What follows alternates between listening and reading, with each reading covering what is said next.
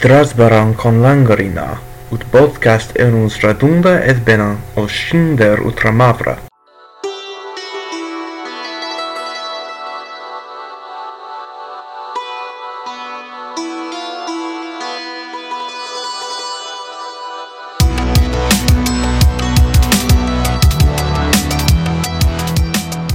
Welcome to Conlangery, the podcast about constructed languages and the people who create them. I'm George Corley. With me down the road a ways is William Ennis. Hello. And over in Wisconsin Dells, we have a special guest today, Cecil Garvin.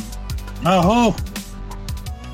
And Cecil is on here today because we are finally going to do an episode featuring a natural language that I have been learning, and Cecil has generously been teaching me and a few others. That language is Hoocąk. Cecil is a Hoocąk elder and a warrior, and he's a native speaker. And Cecil, there's only a few hundred native speakers of Hoocąk left, right? Yeah, I believe we're down below 200 right now. Mm-hmm. Of first language speakers. Mm-hmm. But there's currently a big revitalization effort. So Hoocąk is a Siouan language, and it's from this area of Wisconsin, and currently it's spoken mostly in Wisconsin, and there's a few people on the Winnebago reservation in Nebraska, right? Yes, the reservation in Nebraska has at least two speakers left, but they have a huge language revitalization program going. Yeah, that's separate from what the Hoocąks are doing in Wisconsin. And just, to say, the Hoocąk in Wisconsin don't live in a reservation, right? You live on land that the tribe owns. Yes, the trust lands that were allotted to Hoocąk families a few hundred years ago. Mm-hmm. Some of those still remain, and then, of course, we have purchased land, which is under our ownership, and it's also put into trust with the federal government, so it's trust land. Okay. So, just a little bit of background for people. We're going to get a little into talking about the language now a little bit more. Before we talk about the language itself, there's one more thing I want to make clear about. We are going to post, our main source for this is a book that Cecil wrote with Irene Hartman, that's basically an instructional book about Hoocąk. One thing is, you'll see that in all the examples, the names are either English names or they're these birth order names, right? That they're names that mean firstborn son, firstborn daughter, secondborn daughter. And that's because Hoocąk names are sort of private, and you don't share someone's Hoocąk name unless they want you to, right, Cecil? Yeah, those are the given names by the clans, elders, etc. Mm-hmm. But of course, when the child is born, you are the firstborn son or the firstborn daughter of your dad or your mom. That's the names that you're identified by until you receive your own name, Hoocąk name. Right. But otherwise, we have English names on our birth certificates, so most common. I was just bringing that up because Hoocąk names, it's up to an individual whether they're going to share that, and so all of the examples, because those are so culturally relevant, don't use the Hoocąk names. They just used English names or birth order names just to give you an example with a name. So that's an interesting note to have there. So can we dive into The language itself? Yes. Let me introduce just a little bit about, we won't focus much on phonology, but just to go over it, okay, Hoocąk it has nasalized vowels. 3 of the vowels can be nasalized. I, A, U. It's got, ejectives, both stops and fricatives. There's an interesting thing in that there is a distinction in stops, a P and B distinction. We have, the book calls it voicing, which is, useful for learners. I'm not exactly sure what phonetically the distinction is, but the interesting thing is that you don't have a distinction in the alveolar. There's just the plain d. So, like in the word for lake is de. So that's a gap that you don't see that often, but it's not a huge thing. And again, there are ejective stops, p, t, ka, and there are ejective fricatives, sa, sh, ha. But the first thing that I want to talk about, Cecil, you still there? Yep, got it. Yeah.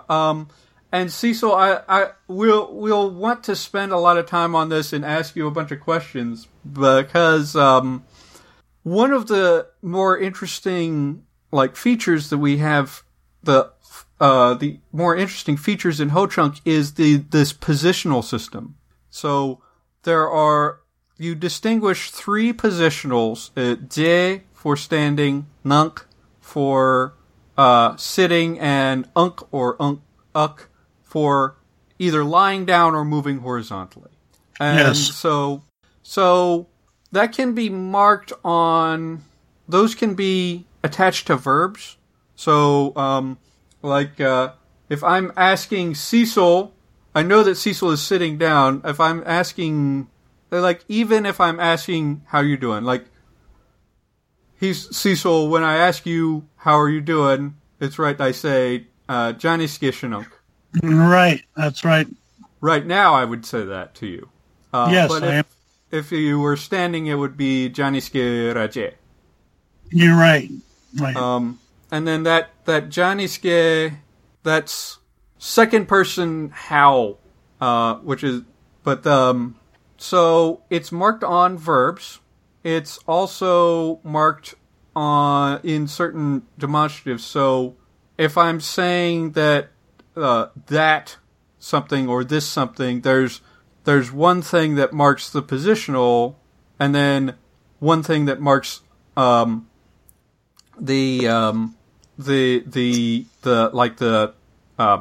close or far away. So if I'm saying the word for horse is shunkede, which is literally big dog.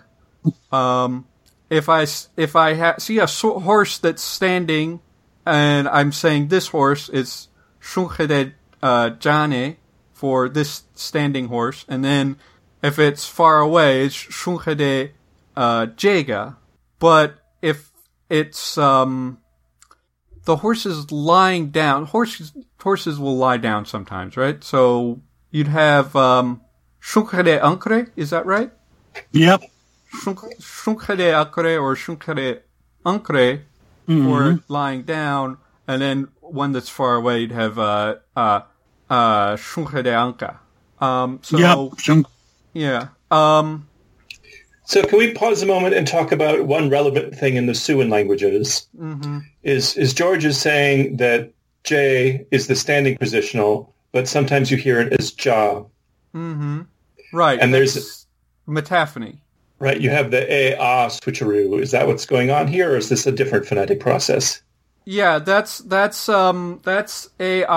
metaphony. So that's another thing, is that it's usually certain suffixes can trigger metaphony in certain words or certain morphemes, right? That are a and then become a. Another example of that is the word for to bury, right? If you add if you're saying we buried something, it's what hahawi. Is that right? That's right. Hahawi. So that we in this case is triggering the metaphony. I don't know. Like, it seems like it's something that happened historically, and it's not totally clear, like, why this particular changed to me. But yeah, that is also an example of that A to A change. You also remember it goes from the singular to plural sometimes. Mm-hmm. Yeah. There's a lot of things that can trigger that. Moving on. So the other thing about the positionals is that when you use them on a verb, you have the person agreement on both the verb and on the positional. Like the positionals, they come from verbs and they take the same kinds of marking as verbs. So for an example, if I'm talking about I am playing and I'm standing, like I'm playing soccer, and I say I'm playing with the standing position, it's hashkachaje. Yeah. And then if I'm talking to someone else and I say you, singular, are playing something standing, it's rashkachraje. So right. in this case you have actually the same, you can see, okay, that ra is second person on shkach, and it's also second person on the je. If it's a third person, like he or she is playing something, then it's just shkach je, right? You're right. Yeah, you don't have any marking, but the thing is that the verb and the positional both have that agreement. So that's an interesting thing. And so we won't get too much into this, but verbs fall into different classes into how their agreement is marked. And the positionals also fall into different of the classes. So the je takes ra for second person, the ra, but the nunk and uk, the standing and the sitting and the lying down positionals happen to take sh. So it's shanunk and shawunk. But where it gets interesting, and this is where, like, Cecil, I want to ask you a bunch of questions about it, because you have your intuitions about this stuff. First of all, with inanimate objects, right, which positional you use kind of depends a lot on the shape of the object, right? It can definitely. Right. The length, the longer objects can be standing or lying down. But the problem is it can also be sitting on the wall. Talking about a picture, depending on which way it's put on the wall, etc. But yeah, the shape of things. Like a car is always lying down, right? Always lying down. It's a long, lengthwise. I think that's why it's that way. It's lengthwise, and you park it inside the garage. It's lying down. It's on the street, sitting. It's lying down. So yeah, the car is lying down. But so a car is lying down. If you have a pencil, it can be standing up or lying down based on how it's positioned, whether it's like leaning up on something, yes, or laying flat on the table. But yes, like things that are sort of uniform in shape, like a ball, is just always sitting, right? Sitting, yep. But there are some of them will say that the ball can be standing. Again, it would have to be perception, and if two people not necessarily disagree, but each would be looking at a ball, saying, "Oh, there it is. It's set over there. There it is." Well, okay. Again, that would depend on the shape, I guess. Mm-hmm. What you can do with. Yeah, and you mentioned that pictures usually are sitting if they're hanging on a wall. Sitting, set on the wall. Mm-hmm. Right. Although I think you explained to us that sometimes you might use the other ones in certain cases. Yeah. Yeah, if it's lengthwise and if it's standing upright, people can refer to it as it's standing there. There it is, standing right there. It's a perception again, and two viewpoints can be expressed, and there's really no issue with that because they're focused on the same object or same item. So it's just in that applications. But yeah, primarily, if it's long, it can be lying down or it can be standing up. Yeah, and I think we always like to ask you all kinds of questions about, what about somebody like that's floating in the water or floating in space or something like that. Right. It gets complicated when you try to think of the edge cases. Yeah, but floating in the water, it's a lying down position for whatever reason. Mm-hmm. Floating, our word for floating is kihaha akshana. Akshana, lying down position. Mm-hmm. It's floating, regardless of what it is. It's floating, and then it's a lying down position. Mm-hmm. So going downstream, maybe it's because it's moving. Right. Are these required on all verbs or just particular verbs, or when are these used? Any object. Anytime you refer to an object, you're going to indicate positionals. Wow, okay. Unless it's plural, then it's just combined, and there are no positionals when you talk about plural items. Yeah. I think you said, like, specifically the marking on the verb, it's usually in, like a present tense or like a that you have to have the positional, right? Or if the verb ends with a positional, j, nunk, unk, that is present tense. Okay. Without the positional, it's past tense. Right. If it's going to be a future tense, we have suffixes for that. Right. You have the for j. Future. Yeah. J and A markers.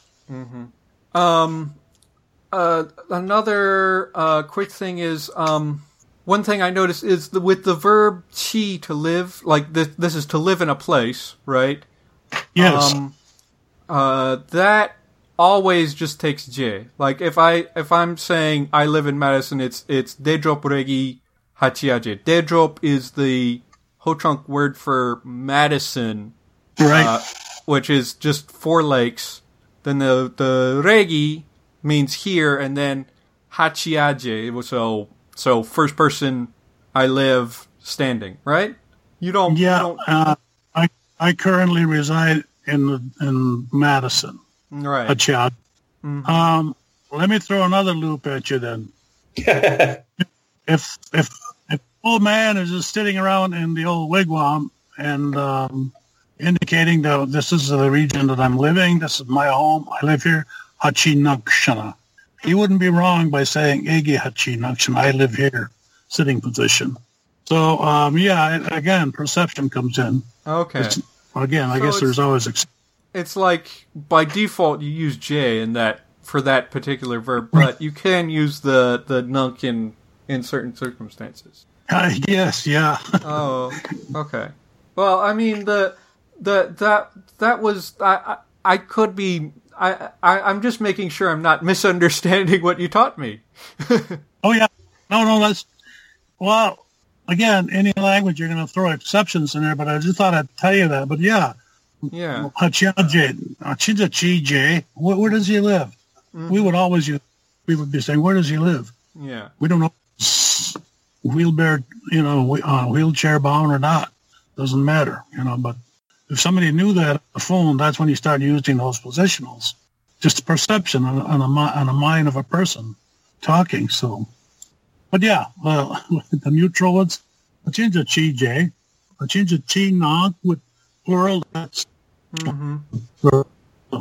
I think we missed a little bit of the last thing you said. No, I just mentioned the plural. But, where do they live? Right. So, third person plural, all of those positionals become nonk. Right. Right. Or ire on the end, ide. Yeah, you can. So you can do either knock or do like jaire. Chide. Yeah, they jump into chide. They live in the, okay. So you can not do the positional in that case then. Right. Okay. So yeah, there's if you have a positional, it's always going to be like a present tense verb, but it can be a little bit tricky. They're not always required in some cases. I want to talk very briefly about verbs. So for transitive verbs, you can mark both subject and object, and in both cases, like the third person marking is 0. I think. Yep. Yeah. So because if you are doing something to multiple, that's when you add the wa on the front, right? So that's plural. Mm-hmm. So third person singular is no marking, and then we have mentioned some of the ones that go with the subject is the ha ra. For some verbs, for other verbs you have the sha. And then you have object marking with what ni is. Ni is to me, right? Me, first person is an object. Is that right? No. Ni is a second person. Oh, he, right? He is he. H-I or in with a nasal he in first person, me. Which he. Can get confusing because also first person inclusive is he.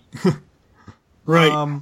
But the thing I want to mention though is you have active and inactive verbs, and basically the agreement that they take may be the same as what you do for the subject of a transitive verb, or or for the object of a transitive verb. So, Cecil, I don't know.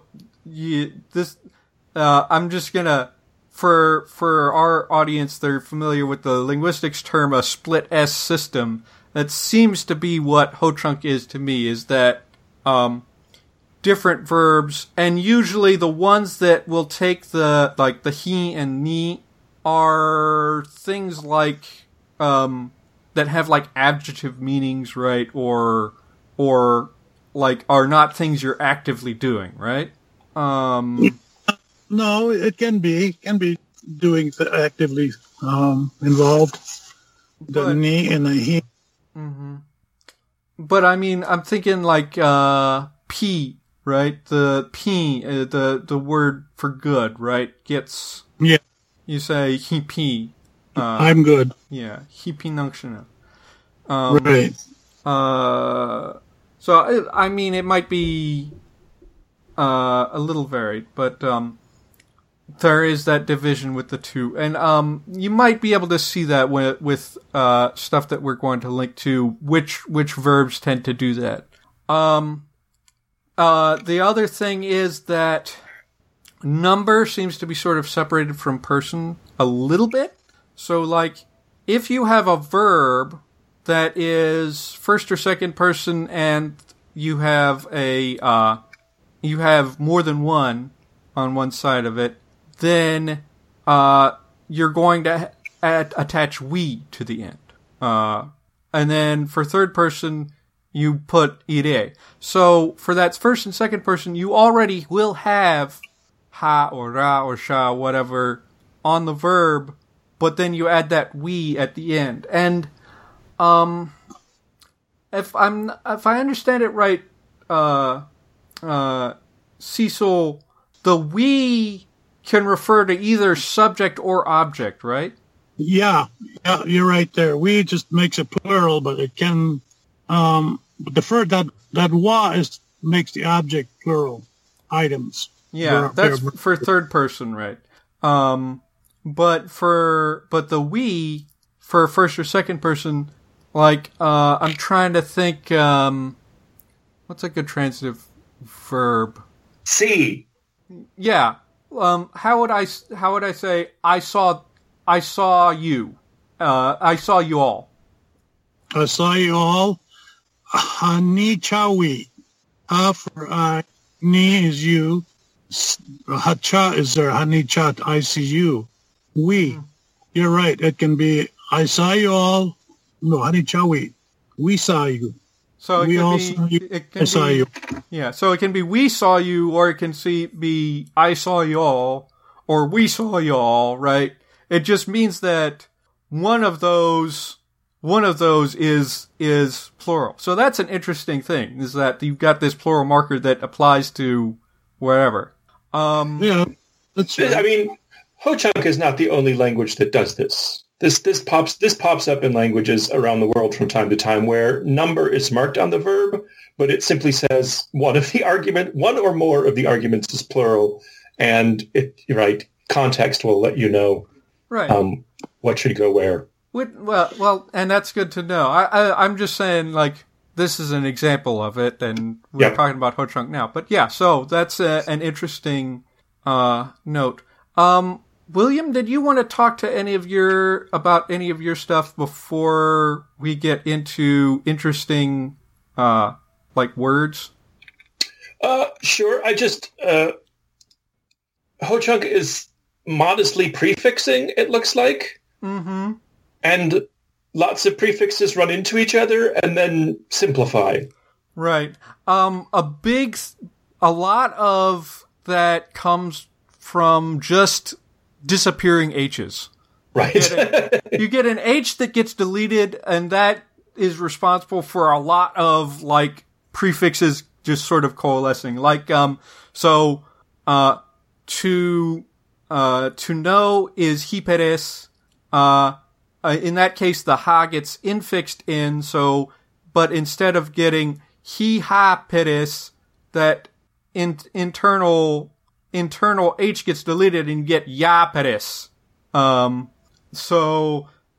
just one example. There's, Cecil could probably come up with examples of all kinds of cases where it's just the H, usually the H in ha gets deleted and you'd get some long vowel somewhere instead of like discrete things.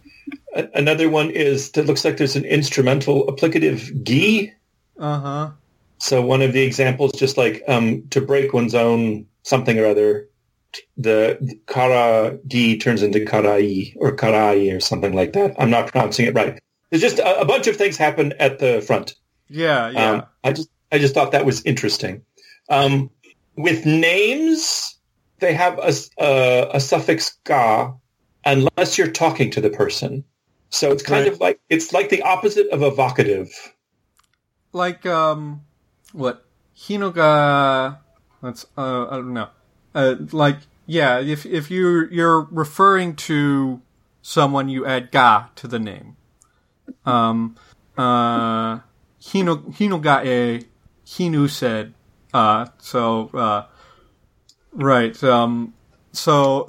That is another interesting thing that I found. It's just sort of a small thing. Cecil, you still there?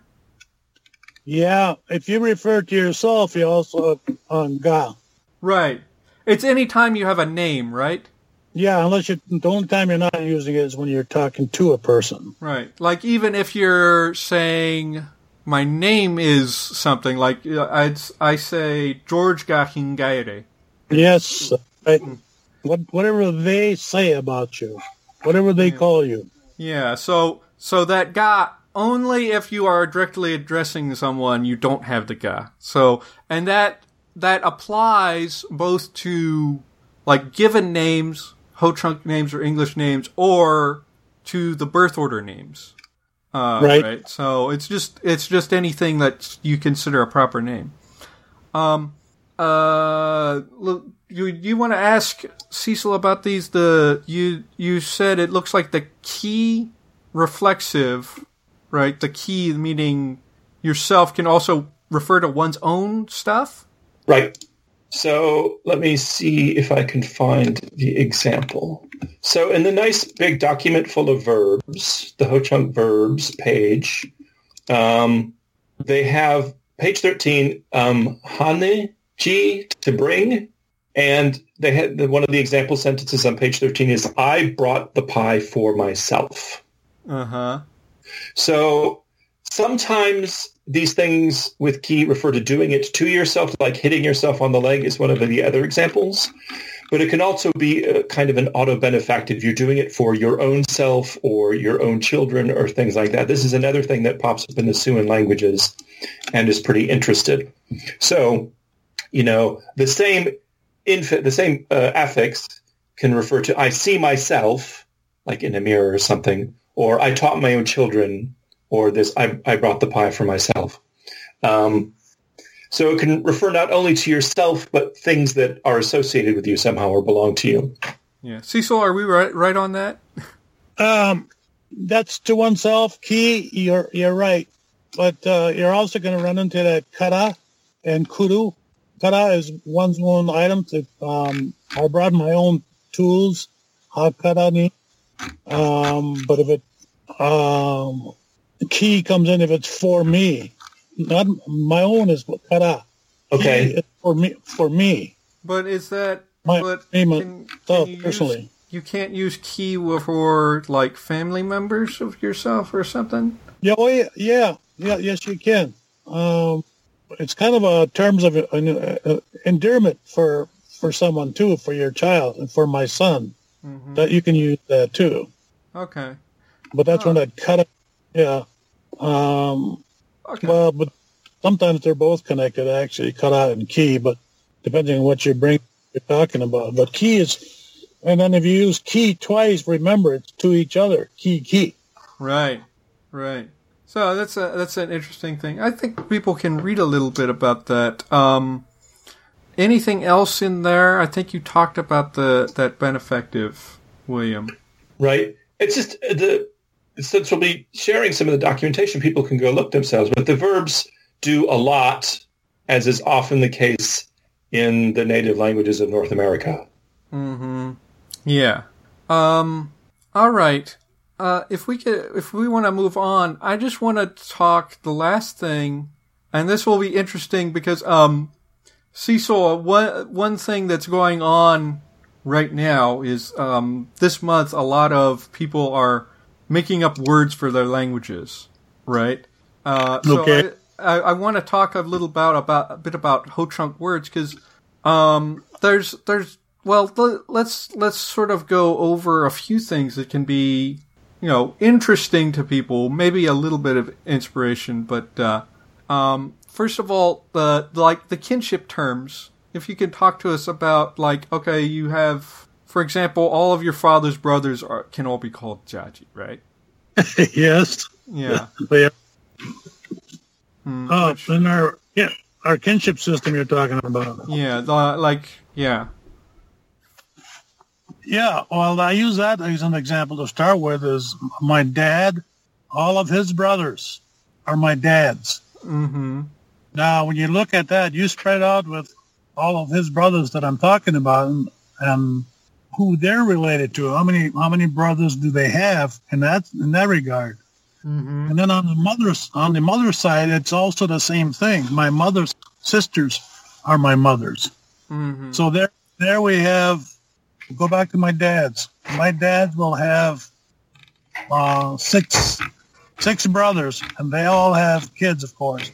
So their kids are all my brothers. The male side would be my brothers. On the other side, the same holds true with the females. My mother's sisters are my mothers. So that family spreads out immediately that way. But that's how our families are connected.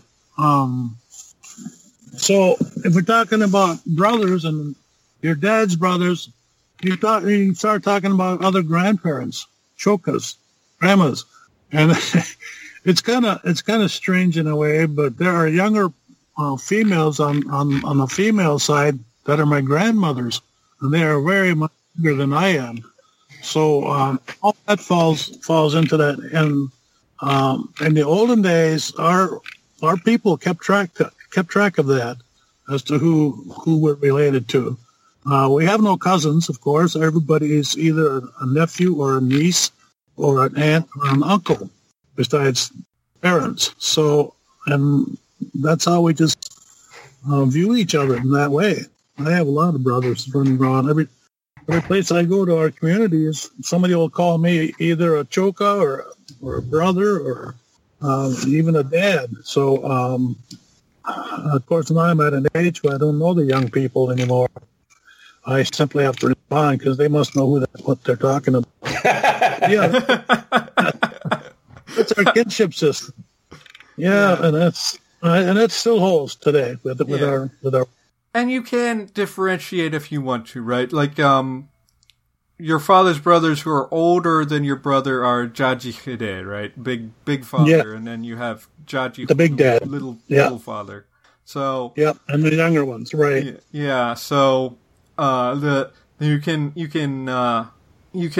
differentiate things like that. But it's interesting to Hoocąks have lots of fathers and lots of mothers and brothers and sisters. Yeah, lots nice big family and grandmothers that are younger than you. So so that makes it kind of interesting when you start figuring out who's who, and sometimes they try to figure them in through marriages, and then it gets complicated. So, oh really? Today we don't have to worry too much about the clanship mingling. That's pretty well defined as to who we are. So beyond that, nowadays some people don't, or some of our tribal members aren't involved in that as far as figuring kinship. So they just simply say they're Hoocąk and that's it. So it's kind of. I think all cultures do that. Things change. Yeah. Another thing I was going to bring up just quickly. I've mentioned this before. I don't know, William. Maybe you've seen a language that has more, but this Hoocąk is has the longest single-digit numbers that I've seen in any language. The word for one is Hijankira, which is literally actually only one, because the hija can be used by itself as like an article. And then the word for 9 is Hijanki Chushkuni. You want me to tell you about that one? Yeah. Explain it for us. Well, Hijanki Chushkuni is hija comes from the first part of number 1. Hijankida. Hija means I, like article A. And then that ki, Hijanki, comes from that Hijankida, but it doesn't go to Kida, which means only. So Hijanki. I'm kind of pointing at number 1. And then Chushkuni means 0, none. Chushkuni means no have. What that number 9 is that is lacking one number to reach 10. Kerepana is 110, 810. And that's our dozen. But we don't have a 12 for a dozen. Our dozen is 10. But that 9 is missing 1 from getting to that point 10. So that's why it's called Hijankichunshkuni, -1 from 10. But that is a long number. People have a problem pronouncing that when we throw it at them, especially when we say the word 19. Yeah. That ashana gets added on with the H till it becomes Hijanki Chushkuni Ashana, right? That's it. You're pretty good. No. The worst one would be 99, because what you have to say. Kerepana Hijanki Chushkuni Nanga Hijanki Chushkuni. You got it. Yeah, that's 99. Now I know what I messed up. Just so William knows the correct way to say those. Okay. Yeah. Yeah. So that's just a little thing. But the thing is, so more broadly, I want to point out one thing, and if you look at like the glossaries in the book that we're gonna to share and stuff, you'll see one thing is that Hoocąk doesn't have a lot of loan words. And this is like even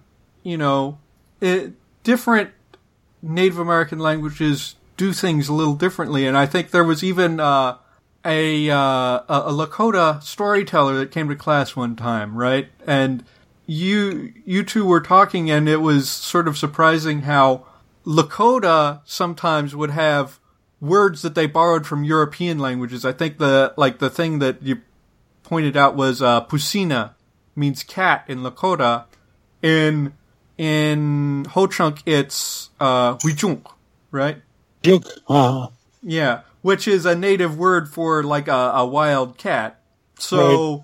Even compared to some other related languages, you don't do a whole lot of borrowing. But talk to us a little bit about like when the Hoocąks met the Europeans.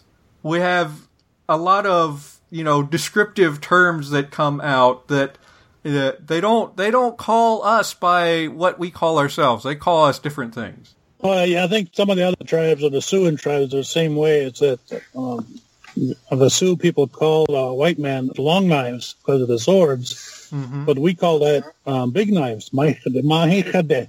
Of course, you delete the H and you got Mahikade. So we have that.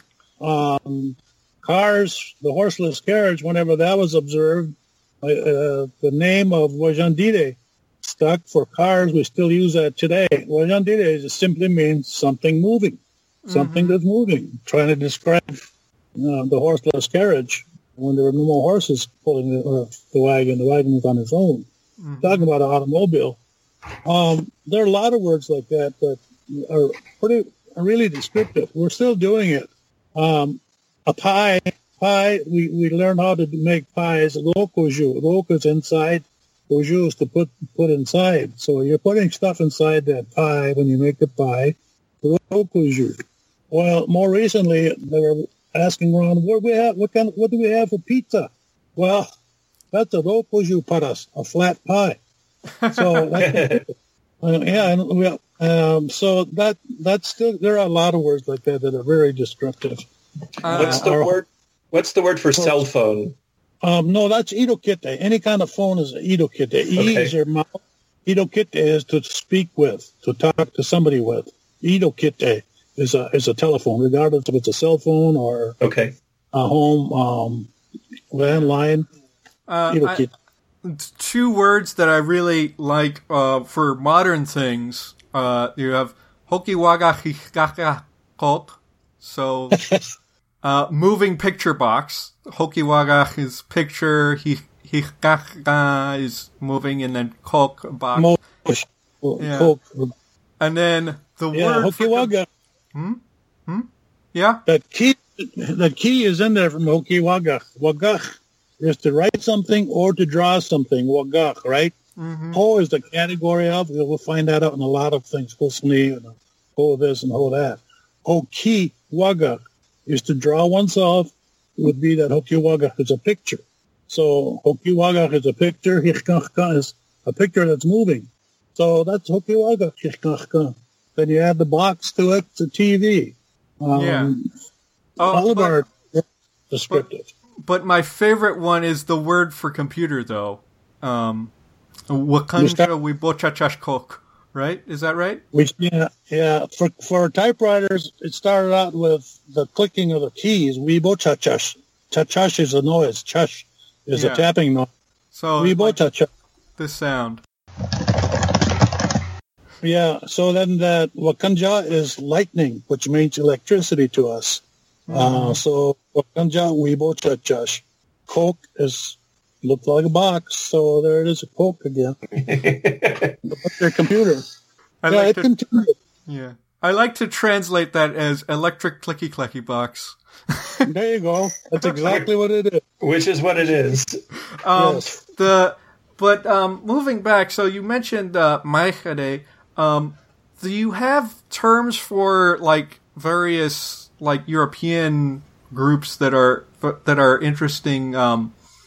I think the word for Spanish people is rezi poro, right? Meaning round tongue for the trill sound, the ra. And then rolling, round tongue. Yeah. I remember you said something about the French. You described them as having like black robes, right? I guess they were referring to the priests that they saw, the French priests that came, Jesuit priests, etc. Mm-hmm. That's where it began. Yeah, black blankets would be why. Except the Ho'opini Sep is a black spirit. So that's kind of how they refer to them as religious people. And I think I was referring to the Jesuit priests, etc. And then, of course, the Irish. Apparently, when the Irish were contacted or were around, they couldn't speak English very good. So that's what they called them. Can't speak good. The Chinese or Orientals is ishchakidujik, stretched face. That's, again, descriptive. But today that still holds for all nationalities. Yeah. German. Germans what? No, Germans are dagri. Mm-hmm. That made up from some other combined words. There's really no specific meaning to that. Yeah. So there are some interesting things. The sort of, you saw something in the people when you encountered them, and you came up with some description.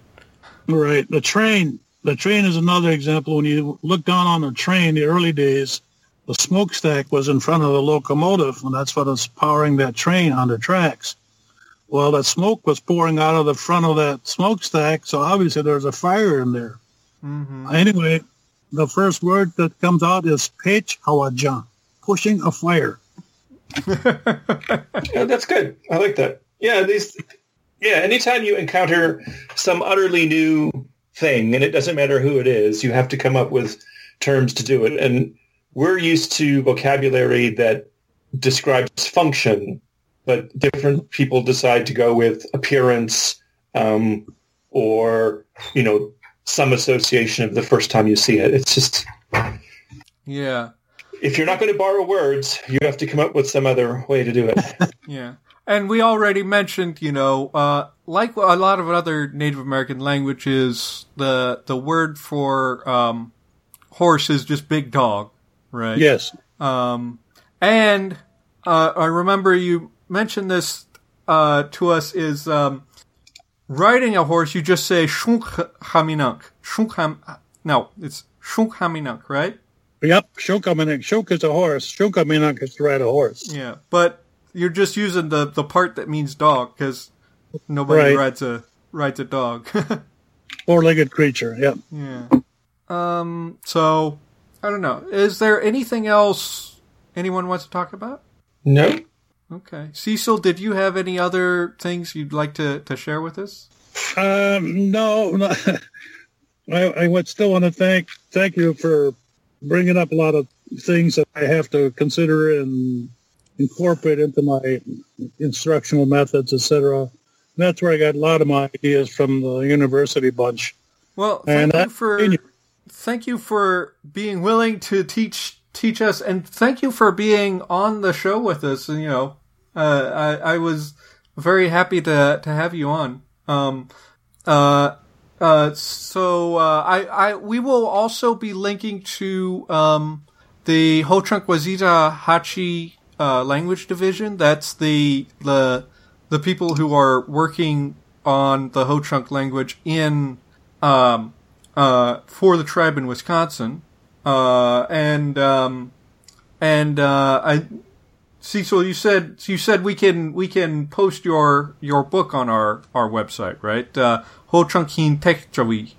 Yeah, that's not really my book in a sense. I helped out with it. Elaine Hartman is the one that put that together, and right. I simply assisted where I could with it, and a lot of people helped, provided information that's in there.